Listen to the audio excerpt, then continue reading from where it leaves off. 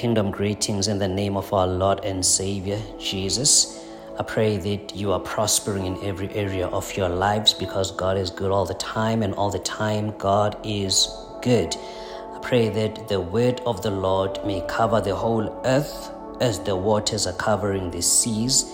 I pray that the word of the Lord may reach the islands of the seas and the nations of the world. I pray that the word of the Lord may reach the uttermost parts of the earth and the central parts thereof. Because God says when he sends his word, it shall never return void. It will accomplish every purpose to which it was sent. Remember, the Bible says, in the beginning was the word, and the word was with God, and the word was God. The same was with God in the beginning, and nothing that was made without the word, because all things were made by the word. And then it also says, and the word became flesh and dwelt amongst us. We beheld his glory, the glory of the only begotten Son of God, full of grace and truth. Right? So faith comes by hearing, and hearing the word of God.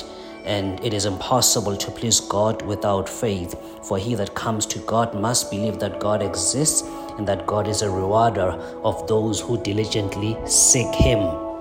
So it's important to understand the power of the word incorporated with faith, because having the word alone is not enough. You need to believe in the word that you carry.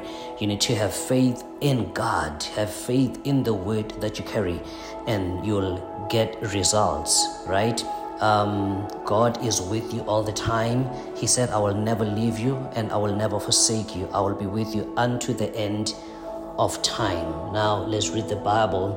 The scripture from which we're going to read is in Ephesians chapter 6. It reads as follows. We read from verse 12. It says, for we wrestle not against flesh and blood, but against principalities, against powers, against the rulers of the darkness of this world, against spiritual wickedness in high places. So our warfare is not with flesh and blood, it's not with people, but it is with spirits that are dwelling in people. It is with spirits that are in the atmosphere. It is with spirits and principalities and the powers and the rulers of the darkness of this world.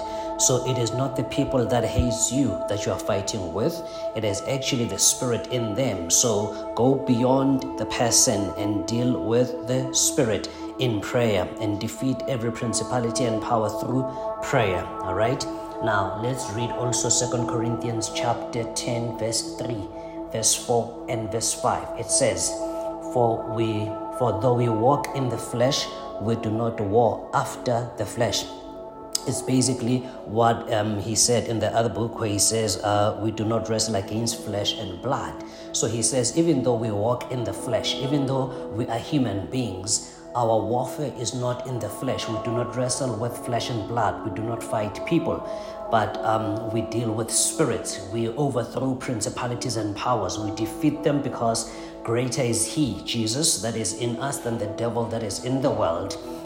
When we approach the enemy and we fight him, it's already victory on our side because we have Jesus who have conquered hell, death, sin, and the grave.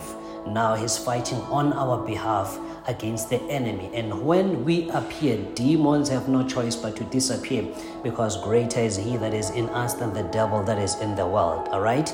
The Bible says in verse 4 of the book we have opened, it says, for the weapons of our warfare are not carnal, but they are mighty through God to the pulling down of strongholds.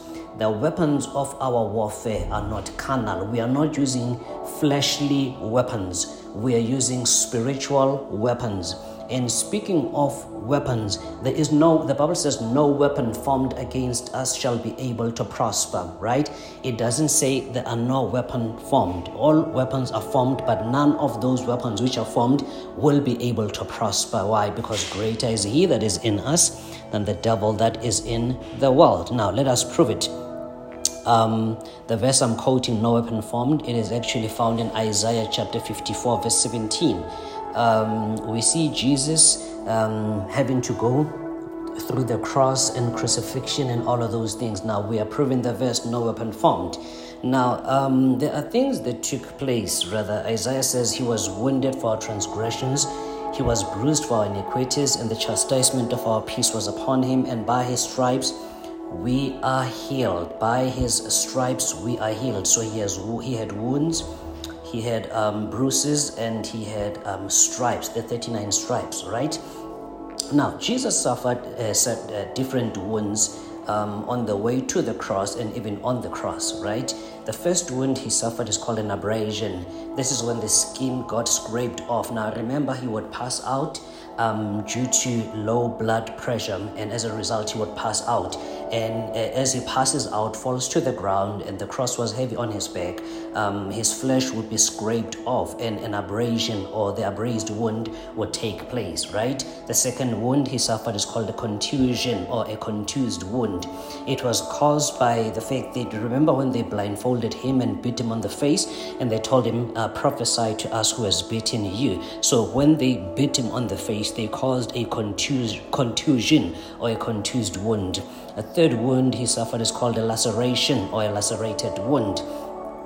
This wound was caused by the weapon that they used against him. Remember again, no weapon formed against you shall prosper. But now let me explain the nature of the weapon. It was called a cat of nine tails. So it was a whip which has 9 leather strands, and each strand had a knot, each strand had a metallic ball, each strand had sharp animal bones. So when they whip him on his back, the metallic ball would cause the wound, the animal bones would cause the bruise, and then the whip will actually cause, the leather strand would cause the stripe on his back, right?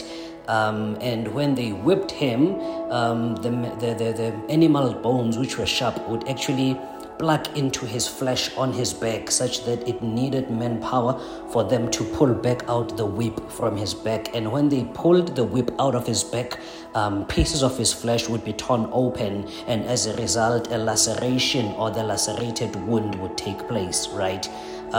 If you read, I believe it's Psalms 129 verses 3, David prophesies the stripes of Jesus. He says prophetically, he says, the plowers plowed on my back, and they made deep the furrow. The furrow is that hole, right, that was caused, the deep hole that was caused on Jesus' back when they gave him the 39 stripes. So he says the plowers were plowing on my back. He had a picture of people plowing, literally plowing, as they were giving Jesus the 39 stripes, right? And then there's also a punctured wound. It's a wound that is caused by a sharp or pointed object, right? They tailor-made the crown of thorns for him. They took the size of the head and then tailor-made the crown of thorns to actually cause the punctured wound on his head. And then there's also a wound called incision. It's caused by a knife or a spear. Remember, they pierced his side and water and blood came out. It is because they used a sword to pierce the side, and as a result, an incision took place. And then the final wound he suffered is called a penetrating wound. This is when they nailed his hand, and the nail went from one side of the hand to the other side of the hand, from one side of the foot to the other side of the foot. As a result, a penetrating wound took place. Now, with all of those weapons that were used, none of them were able to actually kill Jesus, because he didn't die because of those weapons. He lost blood, did not die. He dehydrated, did not die. He was betrayed. Betrayal did not kill him. He was thirsty. Thirst couldn't kill him. He was forsaken. Being forsook couldn't kill him. And even all the weapons they used against him didn't kill him, because the Bible declares, no weapon formed against you shall prosper. The only thing the weapons did was actually to make him bleed, to give him the wounds, the bruises and the stripes, but the weapons didn't kill him. The only time Jesus died is when he uses the power of life and death, which is in the tongue. The Bible says life and death is in the power of the tongue. It's only when he said, Father, into your hand I commit my spirit. And the Bible says he gave up the spirit, he gave up the ghost, and he died. right? So he only died because of the power of life and death in the tongue. Had he not spoken that he's giving up the ghost to God, he's giving up his spirit to God, he would not have died, because life and death is in the power of the tongue, and he chose to speak death, and as a result he died. But the weapons did not kill him. Now, the people who were actually crucifying him, they would not be charged for murder. They would be charged for attempted murder, because they did not murder him. They did not kill him. They attempted to, but they failed. The only thing that killed him was his words. Life and death is in the power of the tongue, and no weapon formed shall prosper. So we see that the Bible declares the weapons of our warfare are not carnal, but they are mighty through God to the pulling down of strongholds. But the weapons of the enemy can never pull anything, can never do anything against us. They can only harm us and all of that, but they can't prosper. They can't fulfill the actual purpose for which they were sent against us, because the weapons of our warfare are mighty through God to the pulling down of strongholds. Anything that is a stronghold against your life, the weapon that we use of our warfare pulls every stronghold down, and then you will have success in every area of your life as of today, because we are dealing with principalities and powers. We're dealing with strongholds in prayer. Prayer is our weapon of warfare, right? So when we pray, strongholds are coming down by default, in Jesus' name. And the Bible says in verse 5, we're casting down imaginations through prayer. We're casting down imaginations and every high thing that exalts itself against the knowledge of God, and we bring into captivity every thought to the obedience of Jesus, right? So now as we pray, our prayer is casting down false imaginations, wrong imaginations. It is dealing with them in Jesus' name, and every high thing that exalts itself against the knowledge of God is dealt with by prayer. So if anything comes into your life and says, I'm greater than God, prayer will deal with it and overthrow it in Jesus' name, and bringing into captivity every thought to the obedience of Jesus. All your wandering thoughts, all your uncontrollable thoughts will be dealt with as we pray, because the weapons of our warfare, and that is prayer, are not carnal, are not fleshly, are not of this world, but they are mighty through God to the pulling down of strongholds. Now remember, when we pray, the Bible says our Heavenly Father knows the things we are about to ask even before we ask. However, we need to meet God at the point of prayer. He's already waiting for us to pray. He knows what we need. He knows what we're going to utter. So when we pray, we are actually standing in agreement with that which God already knows, and that releases the answers. But if we don't avail ourselves in prayer, God will never answer our prayer if it has not been uttered by us, right? May the Lord richly bless you, even as we push forward in prayer. We pray without ceasing. We pray relentlessly. We pray continuously and consistently. The key is consistency in prayer. Don't pray once in a while. Don't pray once off, but pray all the time. The Bible says men always ought to pray, and it says pray without ceasing. So we need to be in the presence of the Lord through prayer at all time. Pray in the morning, pray in the evening, pray during the day, pray at night, all the time. When you have time to pray, God has time to listen.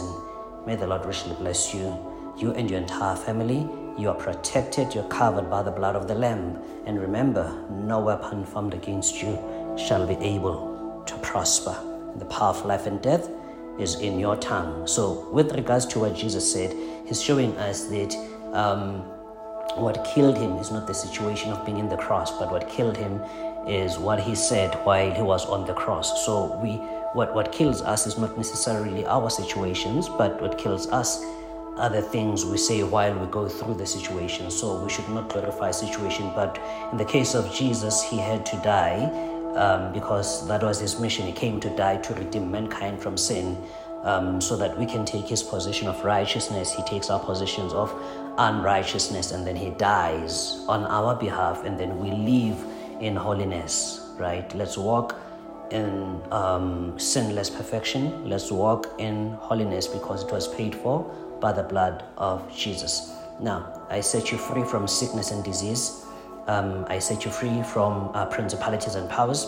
I set you free from any oppression, demonic oppression, demonic possession. I set you free from that in the mighty name of Jesus. And I declare the power of the blood of Jesus. The Bible says they overcame the devil by the blood of the Lamb and by the word of their testimony. Who is the Lamb? It is none other than Jesus, who was the sacrificial offering on behalf of humanity, so that we can have divinity and be in the right standing with God, so that we can qualify the verse that says, we approach the throne of grace with boldness, that we may obtain mercy and grace in times of need. No, you can't just approach the throne of grace. You need to have been forgiven, because that part of the tabernacle, that part of the dimension in the tabernacle, it needs a repentant person. It needs a person in the right standing with God for you to approach the throne of grace. You must be blood washed. You must have repented. You must have been forgiven first before you can approach the throne of grace. But because we are washed by the blood of the Lamb, we boldly approach the throne of grace, and we come to the mercy seat of God. The mercy seat becomes the judgment seat if we have not repented, and then God will judge us and punish us. But if we have repented, it becomes the mercy seat, and then it becomes the throne of grace. So we'll obtain both the grace and the mercy of God. May the Lord richly bless you. Till we meet again, in Jesus' name, amen.